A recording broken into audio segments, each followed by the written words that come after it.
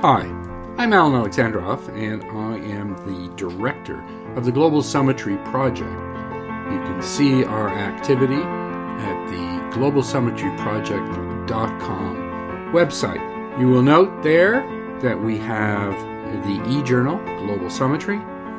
We have the blog, Rising Brixham, and we also have a relatively new YouTube channel, which is concerned with all matters related to the Global Summitry Project. Today, I'm pleased to invite into the virtual studio Nick Bisley, and this is in the Shaking the Global Order series. It's the particular podcast is Series 2, Episode 3, and my time with Nick is concerned with the changing order in Asia, and in particular a focus in Australia. Nick, by the way, is the head of the School of Humanities and Social Sciences and is also a professor of international relations at La Trobe University in Melbourne, Australia. His research and teaching expertise is in the Asia international relations area, great power politics, and Australian foreign and defense policy. Nick is also an author of a number of works on international relations, including 21st Century World Politics, which is in its second edition at Palgrave, Great Powers in the Changing International Order.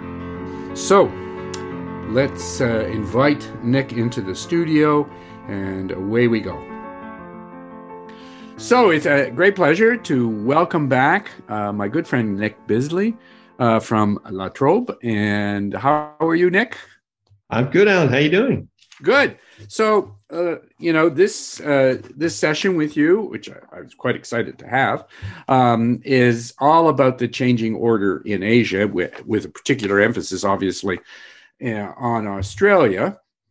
So let me start with this. Kishore Mahbubani, in January, in an article on the Quad, that is India, Japan, Australia, and the United States, and before the leaders' virtual Quad gathering with President Biden, which was March 12th, suggested this about the Quad. He said, Australia, India, Japan, and the United States have perfectly legitimate concerns about China. It will be uncomfortable living with a more powerful China.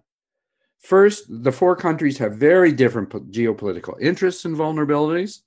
And second, and more fundamentally, they are in the wrong game. The big strategic game in Asia isn't military, but economic. Isn't Kishore right? Yeah. Look, to a degree, I think he is, in one sense. Certainly the fact, I think, that the Quad have really different geopolitical interests. I mean, I think that's exactly right. And that's something that I think people don't spend enough time on looking at, what exactly are the shared geopolitical threats that unite all four of these beyond a sort of high level discomfort about about China and Asia. But I think that, what he's getting at is that I think the fundamental reality that we're in an era of geoeconomics, in which the competition that is in place and has been around the competition has been playing for some time, is not just about, kind of spheres of influence and the like. In fact, it's much less about that and much more about kind of rules, standards, and think about like the stuff that's made the headlines recently, around 5G, around Huawei, AI tech. This is really the sort of kind of place where the competition is going to be most fierce, and I think where the US and its sort of fellow travelers and allies feel potentially, I think at some disadvantage. One area that I think is really interesting to look at is around digital currencies and around, the systems around digital payments and online payments. And, the COVID has accelerated this sense of we don't use money. I think I spent about 12 months without physical money in my pocket because everyone suddenly went to electronic contactless payments. Mm-hmm. And I think what we've got is a realization that the US and its allies have in China a country that's not just this authoritarian kind of rising conventional grey power, but one that has got a sort of an infrastructure for influence and a desire to sort of reestablish how things are done, not in a kind of nasty or revolutionary way. This isn't the Soviet Union looking to reorder the fundamental kind of structure of how societies are organized, but they're interested in being at the heart of how physically societies work. That's to say, building the bridges, the gauges of the digital payments, establishing standards for how interaction occurs. And I think that's where the competition is at. Has been in play for the longest, but also where I think realization in Canberra, in Washington, and elsewhere has only the penny's only sort of dropped more recently. That's A, where it's at, and B, they're at some considerable disadvantage. And I think the other thing that what I suspect was behind Kishore's comments is also that what we see most visibly, and I think reflects a sort of mentality, certainly in Canberra, and I think also it was true under Trump, less clear whether it's true under Biden, is a dominance of security thinking. That sort of the old-fashioned geopolitics is really at the front of the mind, even though the reality of what's at play in the region is a full spectrum set of issues. So I think where in the past, I think the US and others have seen the unity of, well, not unity, but seen the way in which economic and political and strategic matters intersected. I think over the past 4 or 5 years, that's sort of broken apart, and the security and the strategic have come to dominate, and these other economic questions have sort of dropped down the priority list. And I think that's where, and I think that's a real problem for certainly it's a problem in Canberra, and I think it's a problem for Biden, although my sense is if you look at what, say, Jake Sullivan and others are saying, you're beginning to see that I think they're grappling with that. But I think there's some big domestic issues they've got with how they can reconcile those issues. Well, let's focus back onto the Quad. And do you think that the Australian government really thinks that India is prepared to step up in a serious way to the possible, security matters that, at least in some level, were discussed at the Quad? They hope they do. I think it's the old, hope over experience, I think. Okay. Well, to be a little more serious, I think there's two sort of views in Canberra on this. There's the sort of India booster view, which is to say the new India is, don't let your views of what India is be clouded by the old kind of Nehruvian past, that this is a new kind of realpolitik India that realizes it's not just realizes, but is also kind of animated by a sense of geopolitical purpose, and it will come to the party. And you see that's a small but I think quite influential group. And then there are those who go, yet to be convinced, but the reality is this is the only game in town, because if you're of the view that China needs to be contained or pushed back, and that the sort of American-centered order needs to be protected, reinforced, buttressed, the only way you can realistically tell yourself that's going to work is to get India involved. Because without India, the idea of Japan, Australia, in fact, without India, the idea of containing China is fanciful. Even with India, to be perfectly honest, I think it's geopolitically and economically fanciful. Okay. So yeah, like I said, I think it's a sort of hope over experience. There's a lot of path dependency in the way Australia has sort of positioned itself right now, in that it's sort of lined up in this particular way, which means it kind of has to invest in the Quad. It has to believe in India. It has to hope that story works, because the rest of it is not really plausible without it. I see. Well, so if Kishore's right, and the real game in Asia, Indo-Pacific, Asia-Pacific, however you want to describe it, where does it leave Australia? I looked at the trade numbers, and in 2018, 2019, 33% of Australia's exports went to China, whereas only 5% went to the United States. Now, I acknowledge that, Australia is a principal commodity provider to China, but those numbers are enormous. Yeah, this is the bit that I think Australian political leaders can't quite figure their way around. And it's, I've been to many meetings where the security people say, kind of, you business interested, you've just got to learn to diversify. This is what all you have to do is just diversify your markets. And the business people and the university people were, and others kind of go, what planet are you on? Do you understand how markets work? This is not, you don't just go diversify. And there's been a bit of, it's interesting that the conservative right has been,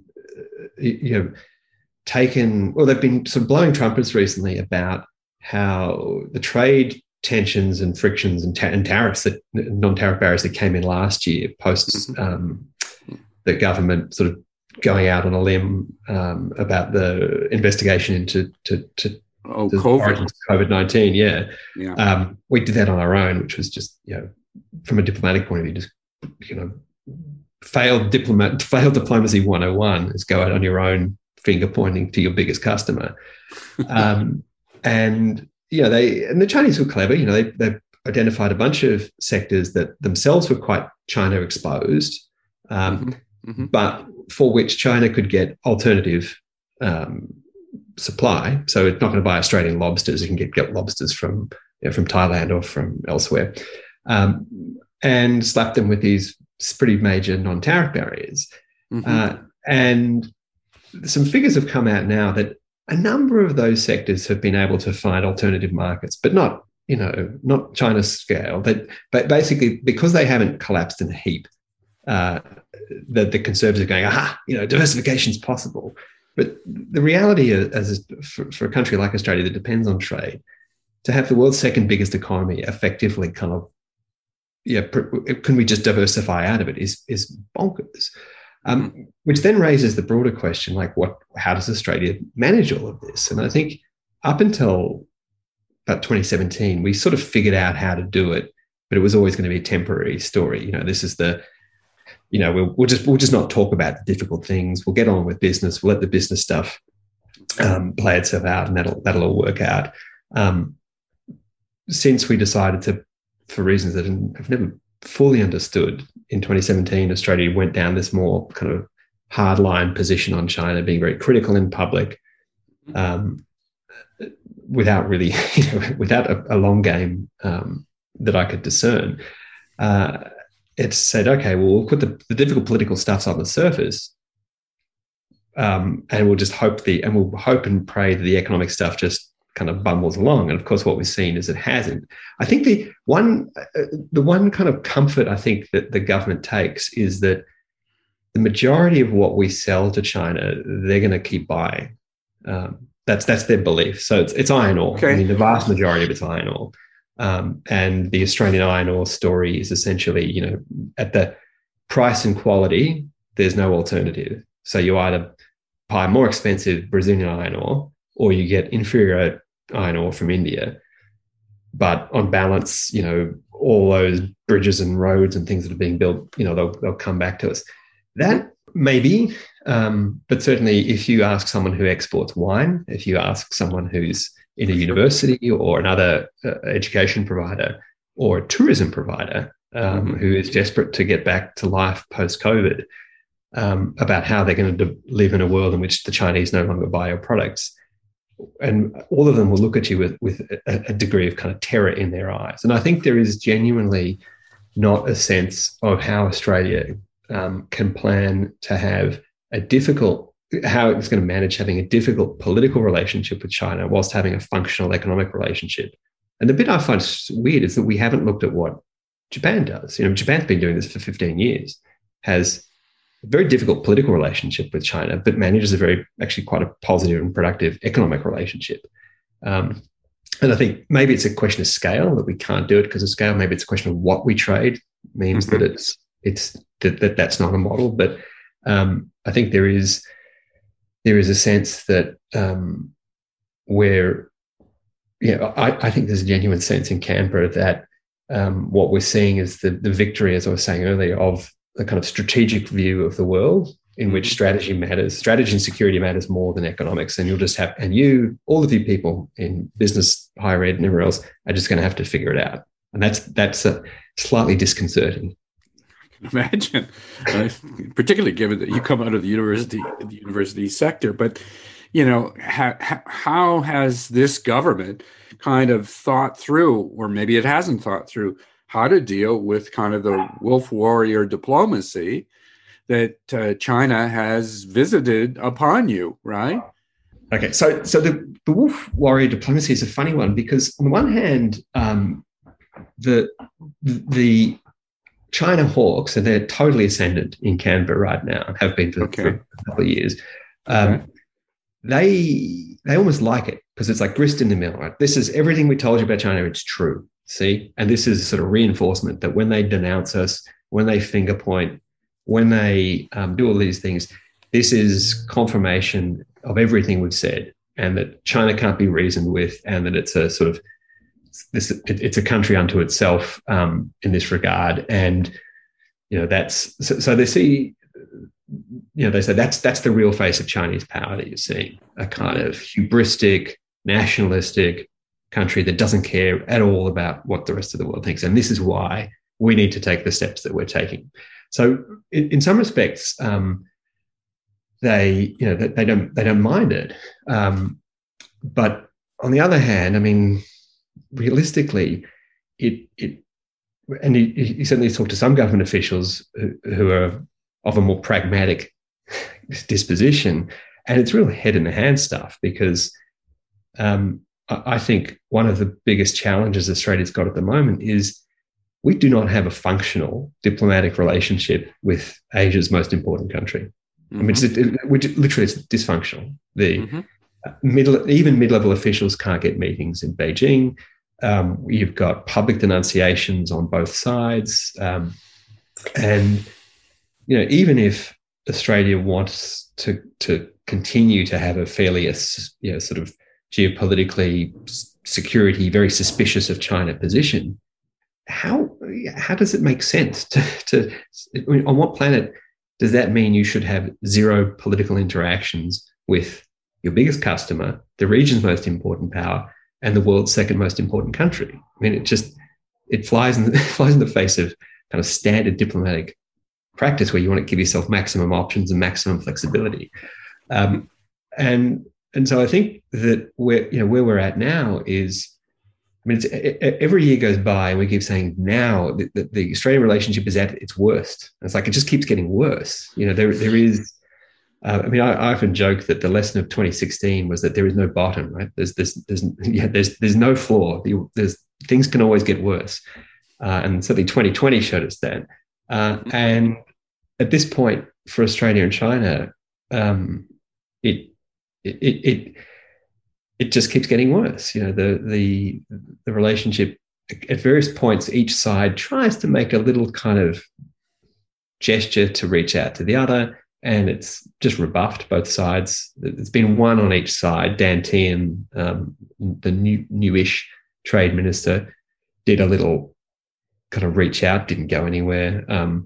The ambassador here made a bit of an outreach to say, but the Chinese kind of said, well, if you take everything back that you said and change your laws, then we might get our relationship back on a steady track. But it is really difficult to see the way in which this improves. And I've had discussions with business people who are just like, is it going to get better? And I keep saying, no, I can't see this getting better with this. Certainly with this government, I can't see any improvement. And even if we were to change governments in the coming election, to get the ALP, so the Labor Party, centre-left group back in power, I don't see a lot of prospects for change. There's a pretty hawkish group within the ALP. And I'm not sure if it's got much press outside Australia, but there's a a group in the parliament that's bipartisan, so it's on both sides. They refer to themselves as the Wolverines, and they're a bunch of pretty conservative, hairy-chested types who they put stickers on their doors. I'm not joking. There's a little Wolverine sticker that they put on their doors in their parliamentary offices, in which they see themselves as standing up for human rights, fighting back against China. Real kind of they view the whole thing through a highly ideological set of lenses, and I suspect that were there to be an election tomorrow and the ALP to come in, you'd probably see a slight shift in tone, but that's about it. Really? If the bilateral that you've described is as bleak as you think it is, and I suspect you're absolutely right, don't you think then at least, well, if not this government, the next government would focus more on the multilateral? And in particular, don't you think the Australian government might, again, kind of following Kishore's dictum, urge, for example, the United States to join back into the very important regional trade agreements? We saw the RCEP being finalized with China and 14 other countries, but not the United States. And the TPP became the CPTPP without the United States. So in neither instances is the United States part of the game. So wouldn't Australia be very keen and public about urging American participation? I think that they're desperately keen for the Americans to get involved back in the multilateral trade business in Asia. They know, though, that they can't do that publicly. You couldn't do it. You couldn't do it with Trump. Forget it. For sure. I mean, yes. Yeah, and they really spent a lot of time figuring out how to manage Trump and doing a lot of, everyone did. But Biden, I think they realized that the trade game is a complex one for Biden. The domestic politics of trade is really tricky for him. And I think the moment we saw that the Blinken speech recently, basically American foreign policy for the middle class. Yes. And I was like, ooh, this is, that basically means CPTPP just rolls off the tongue. Yeah. Forget it, because they'd kept the chair, just like at Passover. You need to keep the chair for Elijah. They'd kept the chair for the Americans. It was sitting there, and I think everyone who's a part of that, certainly the Australians, the Japanese, are very, would cut off their right arm, I think, to get America back involved in that, but know that that's going to be a long game. It has to be a private game, and it has to be very much on America's terms. And I think, given the complexity of the trade story for the US, plus the priorities are on COVID and all of these things, I think it's, that's fair. But then, there you are. You have this virtual meeting, which is all about kind of geostrategic kinds of calculations, the Quad. And, so they go on a bit about that, and they do, kind of talk about some of the Asia issues. North Korea is one example, and other questions. I don't know whether Australia raised the concerns about the serious deterioration in the bilateral relationships, but sitting and waiting for the Americans somehow doesn't strike me as a particularly effective strategy. But anyway, I think it's just economically they kind of sit there and go, we CTPP members have done all we can. I see, and okay. I think I'm very confident that there's plenty going on behind the scenes that's quietly saying, what can you do, USTR, getting that sort of stuff. But I think everyone agrees, everyone recognizes that, Dan Tehan's standing up at some set piece speech saying, please, Joe Biden, join the CTPPP, is just not going to move the ball, right? Oh, okay, fair enough. So how do you think, or what do you think the Australian government took from the recent Alaska summit, and that is the one between the United States and China in March, right? What's kind of the readout that this government takes from that first summit meeting between top, foreign policy officials between China and the United States? I think a weird mix of comfort and discombobulation. I mean, the comfort, oddly enough, is from the two things. One is, I think, Australia took the position against China during Trump in which it didn't or couldn't get the level of kind of big brother protection diplomatically that you might have expected the US to provide an ally.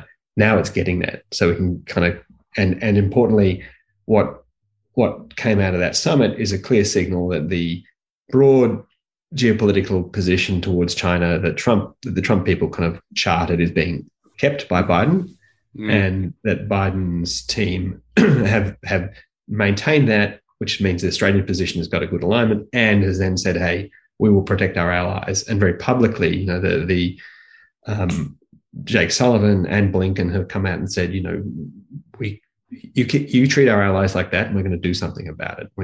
And so that's that for Australia has said, oh, good, that's the chart that the path we've charted is now firmly in line with our big senior partner, and our senior partner is going to provide some kind of cover for us. I'm still not convinced that some of my colleagues think that as a result of that, the trade tensions between Australia and China are going to ease, because essentially the story goes that the Chinese want the Trump sanctions removed, for US-China relations removed. Yes. And the Americans will say, well, we'll remove some of those if you be nice to our Australian friends and allow those seafood exporters, the barley, the beef, the wine back into China. Mm-hmm. And I mean, if it was a pure game of just quid pro quo, maybe, but I think the optics of it for China are not particularly compelling for that. And I think they, so I'm a bit of a skeptic, but that's the sort of view. So on the one hand, I think from a certain school of thought in Canberra was this is really positive. The other view, the discombobulation, is this is the first the first meeting between these two, and it publicly gets into name calling virtually within the first 5 minutes. And what that means, I think, certainly my sense of it is that, it's like strap yourselves in, because if this is how it starts, okay, it can improve, but great power friction in Asia is here to stay, and we're all going to pay a price for it. The question is just how big that price will be. I see. Okay. And how do you think, as a result of, again, partly as a result of this meeting, what's the readout that, again, this current government has of, China's views and actions, certainly in Asia? What have they altered? Are they concerned? What's Canberra thinking? So I think, or is it? No, I think it is. I mean, it has. It sees, and you will not see this in public stated like this, but I think the view is the dominant view in Canberra. It's not the only one, but it's the dominant view in Canberra, is that China is a highly destabilizing force. It is acting aggressively. It is acting in bad faith. It is seeking to influence, the region significantly, to interfere in states' affairs, and will not be corralled by rules, norms, shame, or any of those tools. The only thing that China will understand is a unified, strong position from the countries it's seeking to interfere. So that's the sort of dominant view, and that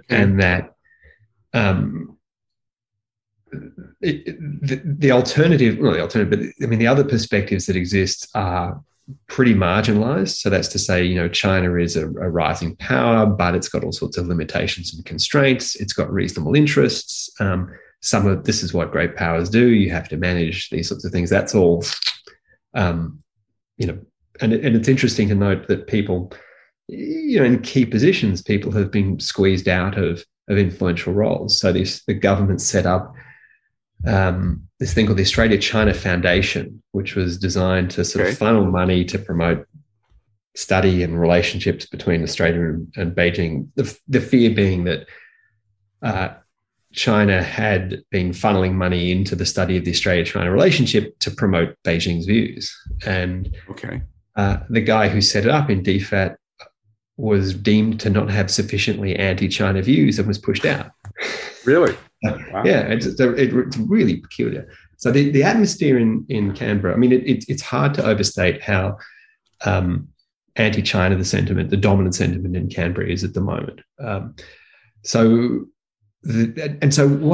You've got what you also tend to get is this funny story about China that you get.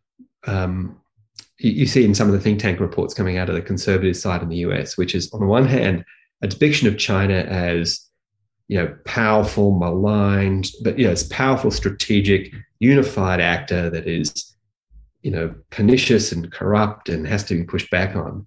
But also at the same time, they get a story about how flawed, weak, broken, corrupt. The whole thing is this house of cards that's about to collapse, and you're kind of like, well, which one of these two stories is right? Is it the story of a fragile great power that's about to collapse in on itself because of the contradictions of its system of internal governance, or is it the 12-dimensional chess playing geostrategic genius?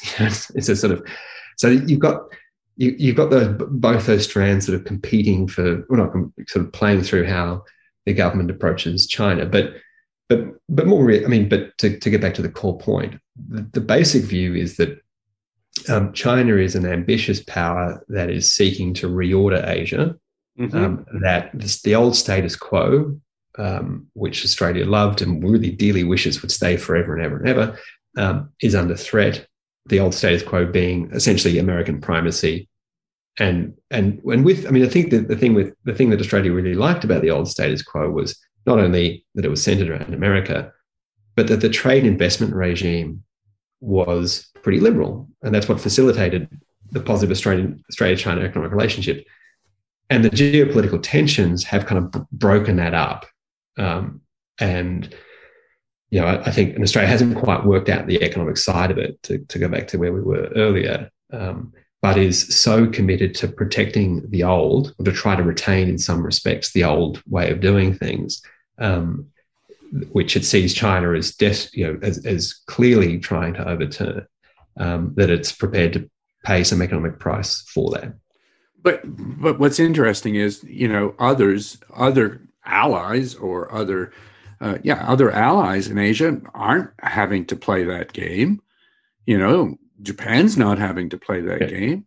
Korea's not having to play that game. Indonesia. I know less about India, and obviously India has kind of strange views about trade in the first instance. But close allies of Australia don't seem to be of that view. So shouldn't Australia? I don't know. Shouldn't Australia be thinking much more about its interaction with its allies? Yeah, just like I was saying earlier, I find it puzzling that Australia has opted to go down the path it's gone down, which is one of such public and political and diplomatic kind of disengagement or hostility towards China. I mean, you could have, there are other ways of managing the balancing act that, frankly, as you said, pretty much every country in the region has got in one way or another. It's got a, I can't think of a country that doesn't have an asymmetric economic relationship with China. And look at the ASEAN. I mean, it clearly has, and it's become a significant player in the Asia Pacific economy, kind of geoeconomic world. I mean, clearly they're not choosing to go down the pathway that Australia has chosen. Yeah, and I wonder whether it's just, it's old realist, or it's the old sort of geography story, which is Australia has a luxury of being able to take the path it's got. Which it doesn't make any sense. To me, it doesn't make a great deal of sense. But because of where we are, we can take a position that that say Korea or Japan can't because of the physical, just the physical proximity. But it's still that, New Zealand's got that times 10, and they've gone down a really different path from us. Yeah, absolutely. But the view in the dominant view in Canberra is one that China's basically remote controlling New Zealand, and there are a bunch of quislings. I mean, and the other thing, Alan, that's quite disturbing, to be honest, is the way in which, if you don't argue in support of, or to some degree, take the hawkish position, it is assumed that you are somehow in the pay of China. So you're soft on China, and you're a panda hugger. Anyone who comes out of a university who says anything along the lines of "we need to be pragmatic," well, you're just in the back pocket. You're just singing you're singing from the Beijing song sheet, and it often gets quite ad hominem and really pretty bleak. And a few of us are trying to work out how we can try to intervene in the public debate about it, because it's so polarized. But that's another matter. But yeah, on the diplomacy, it is puzzling to me, and I can't quite work out exactly why, beyond the sort of simple explanation of kind of bureaucratic politics and leadership, that you've got a particular configuration of political elites who, for reasons either of their own sort of sense as to how things work, so you've got key people in defense, foreign affairs, the intelligence agencies that have a very geopolitical logic. The old, the interesting thing is where the Canberra consensus, if you like, used to be, which was very multilateral, very sort of institutional, international rules, instinct. If there was ever an issue, the instinct was to look at it through a multilateral lens and say, okay, let's say COVID. It's like, right, let's get a group of countries together and do things. Whereas now that sort of multilateral instinct is gone, well and truly. Trade and economic interests are subordinated to the geostrategigic, and China is seen as, and through that lens, China is seen as a very significant threat. And I think part of it is probably also been accentuated by the very visible ways in which the PRC or PRC-related actors have tried to influence Australia. So you saw these things occur a few years ago where essentially what you had was a number of very wealthy PRC nationals in Australia sort of throwing money around, trying to influence people, often trying to please people back in China. And this was interpreted as, the remote control, the tentacles of the CCP. And I think all of these things together have, created this sentiment or this way of viewing China as a profound threat that requires the country to effectively have to take some economic pain to push back on this. Whereas if you look at, say, Korea or Japan, you haven't had that sense of domestic interference. And even though I have no doubt that stuff will be going on in those countries, because that's what major powers do. This happens everywhere. But yeah, it is a very it's quite a disconcerting time to be working on these issues, because it is. So as a kind of last comment, the Australia of APEC is gone. I mean, because Australia was formative in creating that institution, which clearly sought a significant multilateral scope, right? Included Russia, included China, the United States, and many countries, including some in Latin America, as well as in the Asia Pacific. So I take it that world, at least for now, is gone with respect to Australia. Well and truly, yeah. I think it's not gone forever. They're still, out in the ecosystem. They're out there, but they're they're not the dominant species by a long stretch. And I think for so long as that security geopolitical mindset prevails, one that sees a hierarchy, that you have to get the security story right first, and that doesn't see, if we want to go back to we started with Kishore, Yeah. that doesn't see the kind of fundamental unity of the economic and the strategic, then we've got, then I think that that sort of liberal logic, that liberal and institutional logic that was behind moves towards things like APEC and open regionalism, that stuff will not get to the surface, will not be influential in the way Canberra views things. So, and as I said, I'm fairly pessimistic at the moment, looking out that certainly under the current coalition government, that's not going to change at all. But even were there to be a change of government, I think that mood in Canberra is pretty solidly cemented in for the next little bit. Well, I want to thank you, Nick, for taking us through this. It's fascinating and striking in parts where, the world that we understood of Australia, let's say 10 years ago, clearly isn't the Australia that we see today and may see again or continue to see for the next while. Yeah, it's interesting to watch the evolution of it in one sense, and as scholars of it, you and I, it's a very interesting process to look at how it works out. I think to be a citizen in the country, it's slightly disconcerting, particularly as my own personal kind of instincts are much more institutional and multilateral. But I think at the moment it's the wind is blowing in one direction.